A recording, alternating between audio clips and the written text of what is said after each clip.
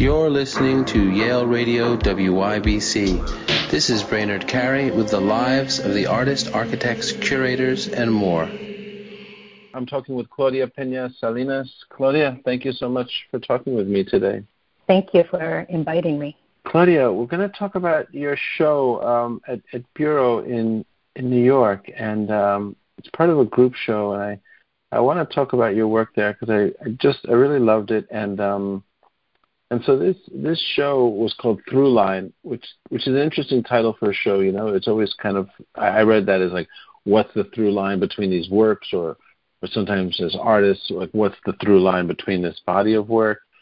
In terms of your work, how do you interpret that title? I mean, I'm just curious how that title may or may not relate to your work, Throughline, which is currently running through February 25th at Bureau.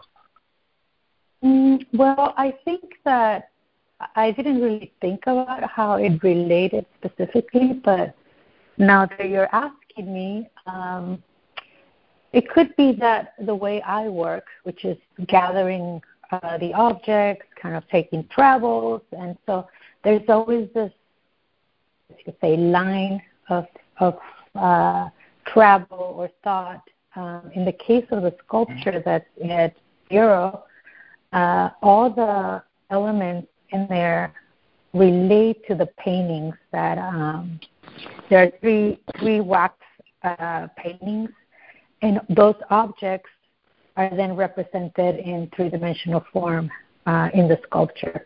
And perhaps also the way I work, which is with brass and these structures that are, as you could say, like drawing in space. So it's a lot of volume, but a lot of seeing through. That makes sense. And let's talk about that because, right, there's both these paintings, as you call them, these works that are on the wall that are then represented in three-dimensional form. Now, you call them wax paintings. Is that correct? Is this encaustic? The work yes. That's on the wall? Yes. So let's talk about that. Yeah, go on. You've always sort of like... I've struggled to, define what they are. I mean, they are paintings, but they're also, the process itself is a printing process where I'm dyeing the wax with, color pigments, and then a photocopy goes on top of that, and then just by the friction of rubbing with a metal spoon or a wooden, tool, and then with water removing the paper, all you're left with is the toner, but there will be signs of distress, signs of gestures, because the way the image is being transferred is so, vigorous. And every time, if I was to use the same image, the result would be different because of those subtle, or at times not so subtle, parts where the image did not transfer completely, or you could see, like I said, lines where I've, put a lot of pressure in order to transfer that image. So that's a very physical process. That's almost they're monotypes. So that's yes. That's a printmaking process as well as you're describing it, a kind of physical process, right? Yes, and I enjoy this idea of something that is very mechanical.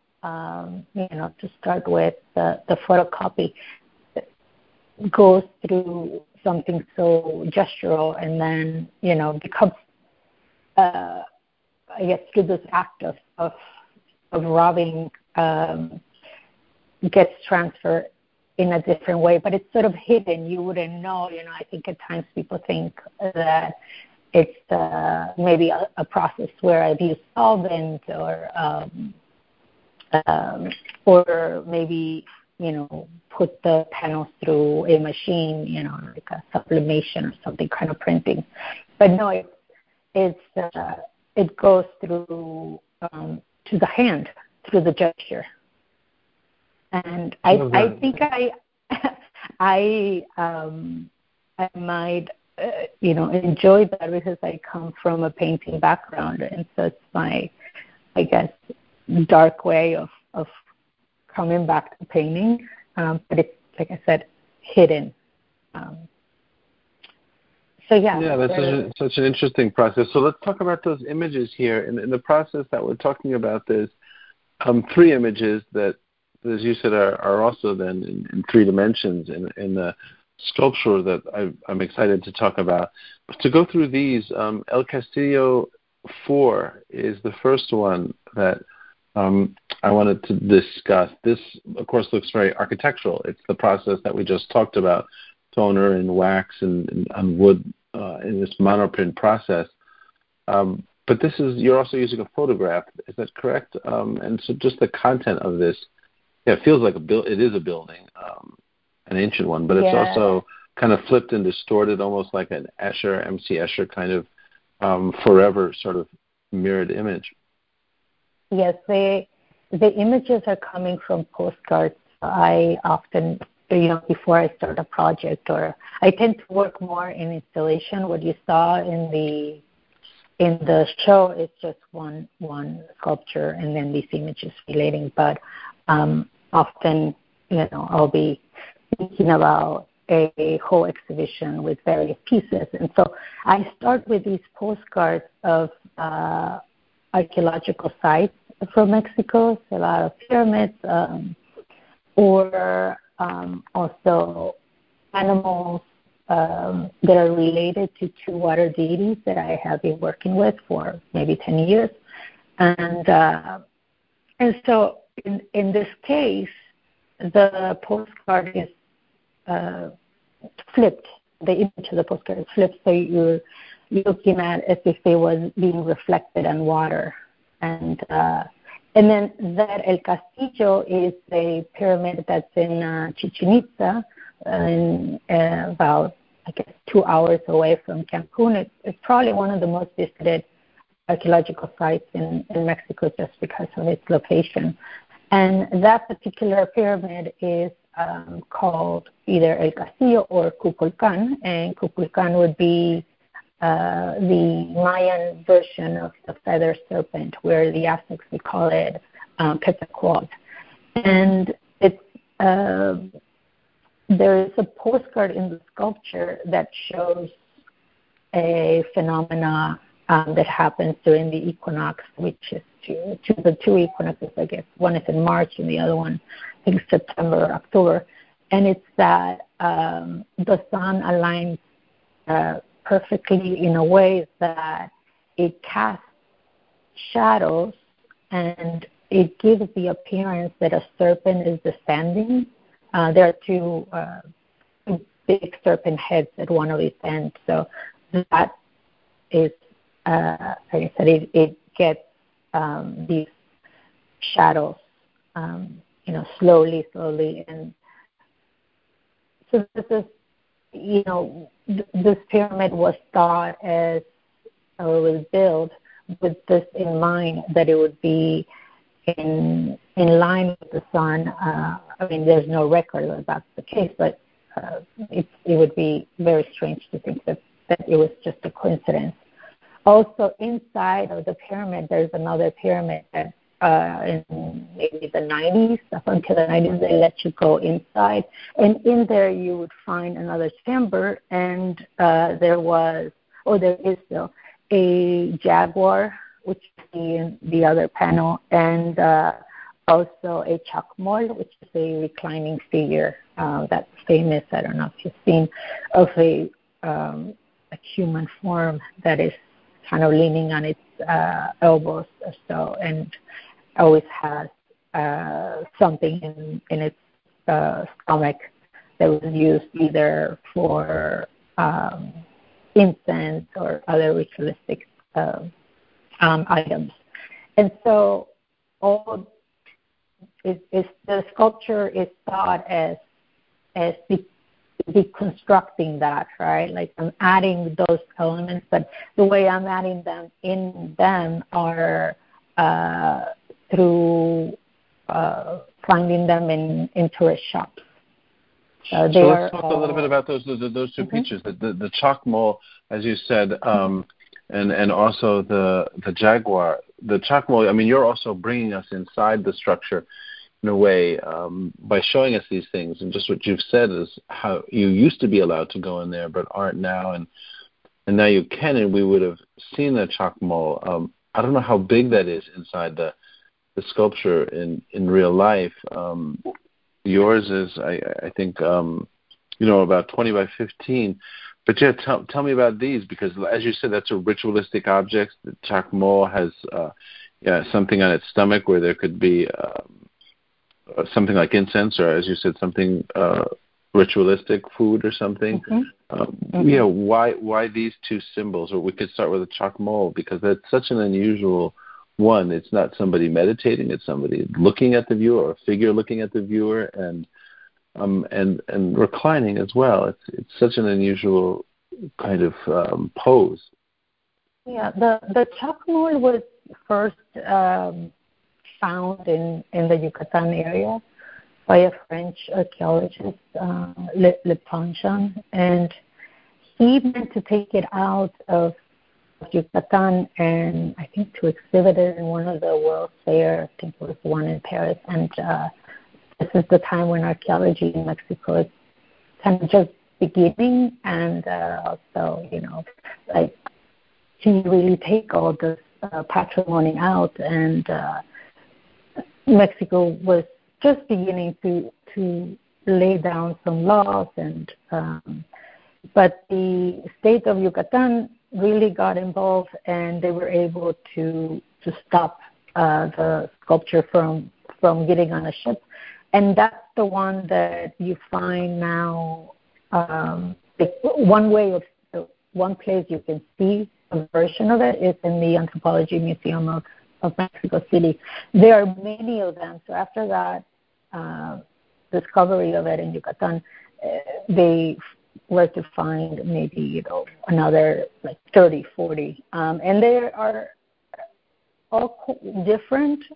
There are symbols in some of them that are linked to other deities. Like there is one in El Templo Mayor, which is a archaeological site that's right in the center of Mexico City. That was a site that was found when the train was being some of the lines were being built in Mexico City. And so if you go there, you can see one, and it's in this temple that's the temple of Tlaloc, the god of rain of the Mexica. And so that one has symbols that are associated with Tlaloc, and others will have symbols that are associated with more of the Mayan area. And so, but so far that no one has been able to pinpoint exactly what the purpose or the beginning of this particular sculpture came from. And the other sculpture that you did kind of wax on wood panel, just like the one we're talking about, chacmol, is the Jaguar. Jaguar 2, it's called in your title. This, of course, is a very different symbol. Why this symbol? I mean, I love it. It also has a mirror image, but it looks ferocious. This has a very different feeling to it than the other one, almost the opposite feeling. So that one, the Jaguar image, is coming from a postcard that shows the Jaguar inside of the Kukulkan or El Castillo pyramid. So it's one that is thought as maybe having been a kind of sitting area for the ruler at that time. And so if the pyramid is aligned with the sun, and under there's water. It's thought as almost like an axis, or like when you are communicating with the heavens, if you were to sit right on that. And it has, I think it was looted at one point, and that's why they also started closing the access to it. But the eyes were precious stones, and also throughout the body there were other precious stones. And the jaguar for the Mayans was also a symbol of divinity. It was one of their gods, and so it carried a lot of power. But specifically what I'm doing is using the images of the things that are inside the pyramid. So it's like you see the pyramid panel, and then you see the two objects that would have been in there, the chakmol. They are there, chakmol and the jaguar. Right, and then of course, which was very exciting for me, there's your sculptural piece in this show. I believe it's Ahukan. Am I saying that correctly? Mm-hmm. This is brass and ceramic and wood, and has a beautiful sense of space, because sometimes it's almost hard to read the space because there's brass rods. You're creating this three-dimensional aspect. You've recreated the jaguar and the chakmol in there, and but there's also other elements in there, and threads, and mm-hmm. I love this. It feels like an element of the structure itself, where the chakmol and the jaguar were in, but it's also something quite different, right? We're looking at something sculptural in space that has a completely different feeling. Of course, a very contemporary feeling, but it seems to me you're marrying these two, and now we're looking at them in a very Western context with a different a different kind of way of seeing them altogether.